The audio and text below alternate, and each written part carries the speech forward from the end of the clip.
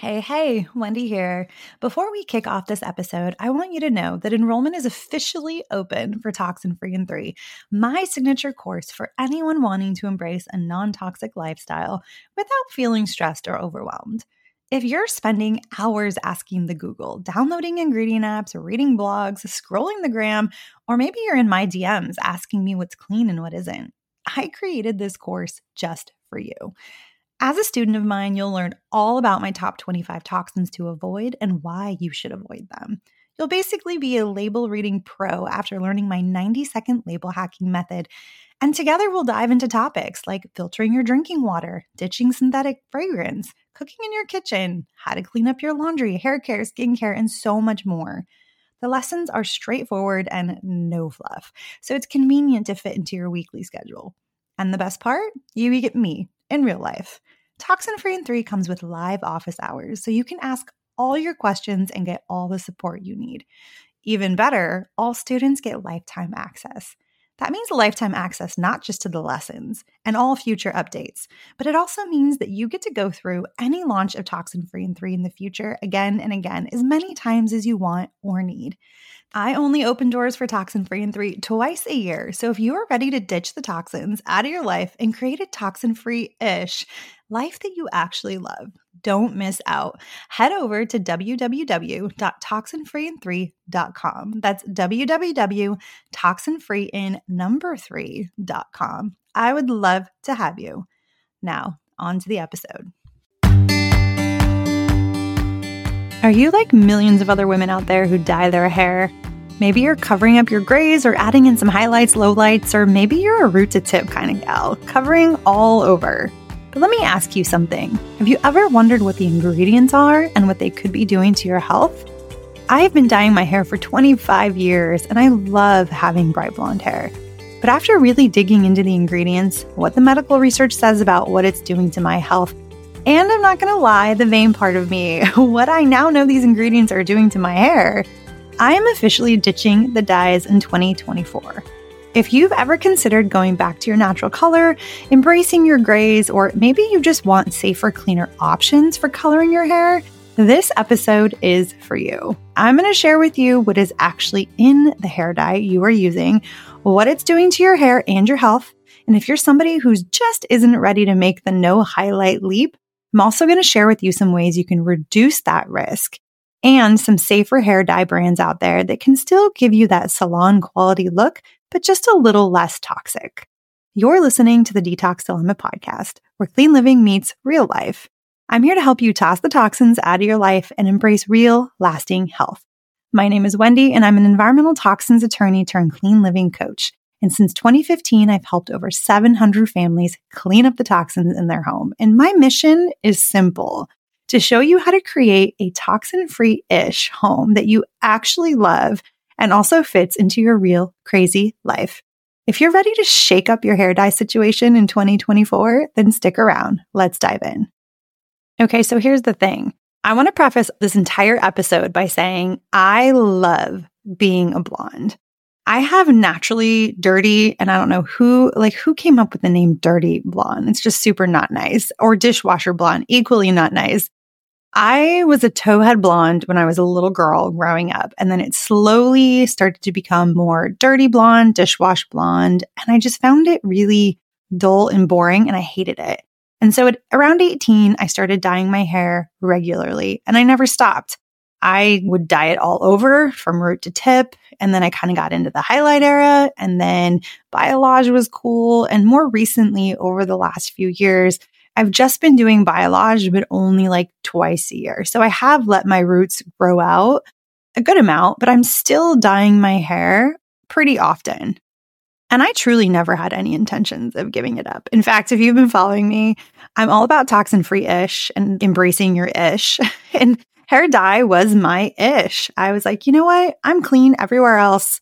I'm not giving up my hair dye. I knew it was bad for me. Like I knew, but I didn't know. And there's a difference between thinking in theoretical, yes, I know something's quote unquote bad for me. It's a whole other thing to look at the data and the ingredients and the research and to truly understand what it's doing.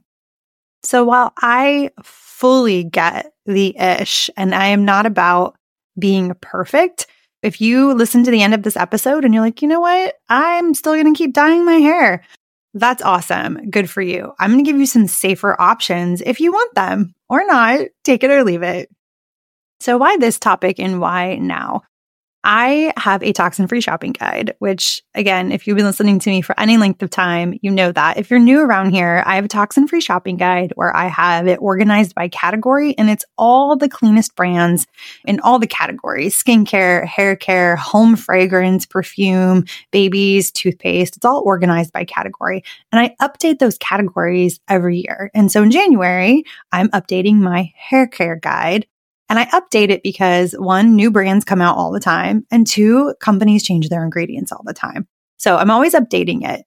And in the process of researching shampoo, conditioner, hair dye, hair oil, all of those things, I got really interested because as I'm getting older, my hair is really dry and brittle, and it's also starting to thin. And so I got really interested in what can I do to grow my hair and get thicker, fuller hair. And so part of my hair care review included like hair growth, types of shampoos and conditioners and serums and all of that.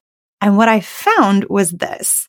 Not only is the hair dye that I've been using not good for my health, and we'll talk about that in a second, it was actually destroying my hair and can lead to hair thinning, hair loss, brittle hair, all the things. So I'm not doing my hair any favors by continuing to dye it the way that I've been doing it. And one last thing before I dive into this data, I have a free ebook that I named A Happy New Hair, and it compiles all the things I'm going to talk about today. There's tons of great information, how I'm choosing to regrow my hair, take care of my hair, the products that I love, the brands that are clean, but I also dig into and give links to these studies and this research. So you can go to the links in the show notes and you can download the Happy New Hair ebook. Okay, let's dig in. I'm going to touch on the main ingredients in permanent hair dye. Now, I'm not talking about semi-permanent or demi-permanent, which is something that they call it now, where the coloring goes on top of and coats your hair. I'm talking about a permanent hair dye, and they all work the same way. They have a developer, which removes your existing hair color, and then they use an alkaline agent to open your hair shaft. It literally like rips your hair shaft open. And then they have colorants that penetrate into your hair shaft, and then they adhere to your hair. Now, there's a lot of other ingredients, but I'm just going to focus on those main ingredients for right now. I think ammonia is the most popular thing out there. I think a lot of people still think if you're buying ammonia-free dye, you're buying something that's better for you, that's better for your hair. Ammonia was one of the main ingredients that were used for a long time in hair care, and it still is. There's still a lot of hair care out there using ammonia.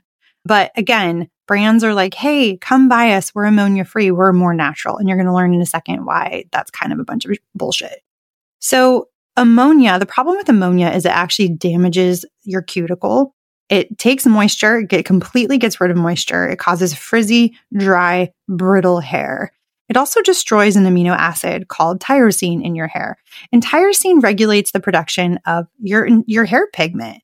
And so that your hair pigment is what holds on to you, whether your new color, your old color, your natural color. And so when tyrosine is destroyed, your hair's ability to hold any color is compromised eventually. And so dye won't work over time. You keep using this ammonia in your hair over and over. You're basically just stripping your hair completely of all moisture and you're destroying it. So they have to make up for it. They have to put other things in their products to coat your hair, silicones, things that cover the hair shaft that make it feel and look smooth so they can hide the fact that they just destroyed your strands. But that will fade over time and you'll start to see in between your dyes, your hair starting to look less and less shiny. It's starting to look dull and brittle, and that's because of the ammonia. People also really don't like the smell. When you're getting your hair done and you're using an ammonia-based dye, people hate the way that it smells. So if there's not ammonia, what are other brands that are claiming to be ammonia-free using instead? They're using ethanolamine, MEA for short, and with very, very few exceptions, which I will share those exceptions because those are some of the really good cleaner options for permanent hair dye out there. Companies are using this instead of ammonia. So if it says ammonia-free, there's like a 95% chance this is what they're using instead. So I'm just going to call it MEA for short, but MEA is extremely corrosive to your hair. And in some cases, according to studies, it can be up to 85% more damaging than ammonia and can cause hair loss. It is also a risk factor for birth defects. In a study that was published way back in 2005, so it's not like this is new information, they found that people who used hair dye with this ingredient in it the month before pregnancy or during pregnancy, that was associated with an almost 60% increase in neuroblastoma in the newborns that they gave birth to. And neuroblastoma is a cancer that starts in the nerve cells. There was another study that showed a 3-fold increase in the risk of neuroblastoma among children and of mothers who used hair dye during pregnancy. There are other studies, animal studies, that show increased risk of birth defects from hair dye, from this ingredient. And listen, I'm not going to have any more kids. I have my 2 kids. I'm happy. Our family is complete. But if something can cause neuroblastoma in children while we're pregnant, like, what else is it doing to my body? And when I read these studies, I thought, I just have no business using this crap anymore. Another really common ingredient in hair dye is called a resorcinol. It's widely used in hair dye, and it can cause problems in high amounts. So any kind of ingestion, which nobody's eating hair dye. So, right, let's have a little bit of reality around this data. But the use of this ingredient has been shown to cause disruptions in the central nervous system and in thyroid function. Again, this is like high doses, repeated exposures. Some of these studies, it was an ingestion thing. And so while there are some really bad health implications for this, I think that the fact that it's going on your hair and not in your skin, it's going to be less. But again, it has been shown to cause issues with your nervous system and thyroid function. So if you're somebody who already has a thyroid issue, maybe you're going to want to really avoid this ingredient.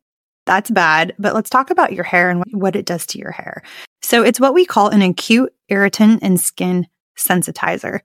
Acute irritants and skin sensitizers mean that the more that you are exposed to this chemical and it sensitizes your skin, the more likely you become that as you use it more and more, you will have an allergic reaction to it.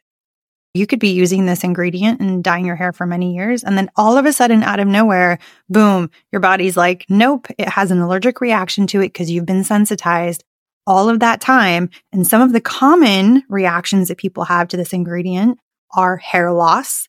I mean, literally hair loss, like your hair just falls out, hives, contact dermatitis, so like really bad scalp eczema, and even respiratory distress. It's a huge issue. And I think that what was so important for me about reading this information and this data is that I think when you dye your hair a lot, like me over the years, you're like, I'm fine. Nothing's ever going to happen. And I've never had a reaction. I've never lost any hair, but it happens all the time. And so every time you dye your hair, you're risking that it's going to be the time that your body's going to kind of rebel and have this reaction. Now, this isn't the only sensitizer found in hair dye. PPD, PDT, and PPPD, again, these are all in the free ebook, so you can see what their actual chemical names are listed out. These are used to bind the color to the hair permanently. And there's a lot of people that believe this is carcinogenic, although there's some conflicting information out there, but they are extreme skin sensitizers. So again, you have multiple ingredients in your hair dye that can eventually lead to this reaction. And just a side note, if you are somebody who gets henna tattoos, there are henna formulations that have this PPD skin sensitizer in them. So if you've gotten these henna tattoos in the past that have this PPD in it, and you continue to dye your hair, you're more likely to have that skin sensitizing allergic reaction because your body recognizes that chemical from when you had the tattoo. But here's really what clinched it for me. Scientists at the National Institute of Health found that women who use permanent hair dye and chemical straighteners have a higher risk of developing breast cancer than women who don't use the products. And that risk increases with more frequent use.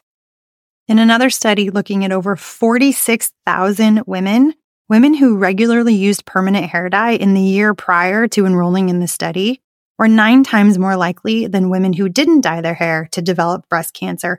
And while that's not 9%, like that is still an increased risk. But here's the scary thing.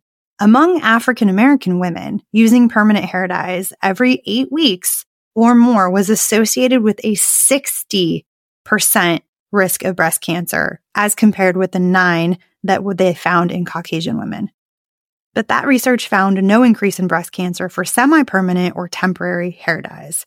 There's also a link to hair straightening products, which I think has been in the news a lot. So I think there's a lot more education and information around that, but especially women of color. Overall, women have about a 1.6% chance of developing uterine cancer in their life, but frequent users of hair straighteners, that risk goes up threefold.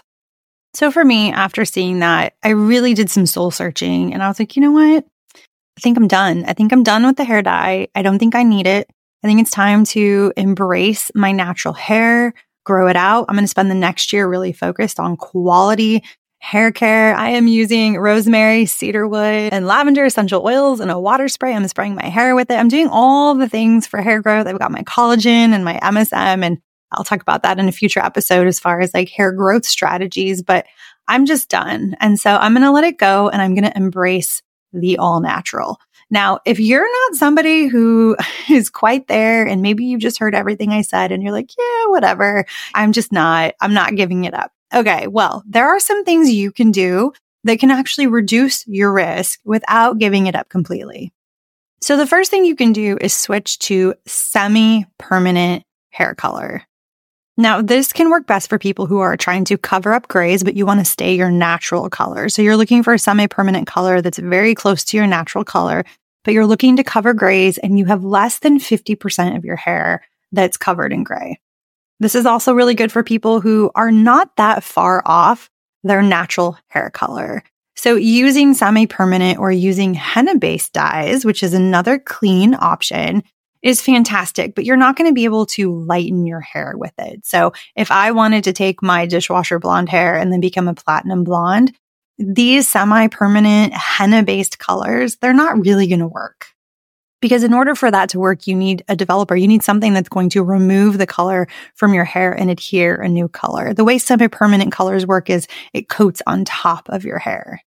Now, if you're somebody who loves your natural color, but you're just struggling with grays, I highly recommend the company Hairprint, not only for their semi-permanent dyes, which are very specific to people who have grays that want to cover grays.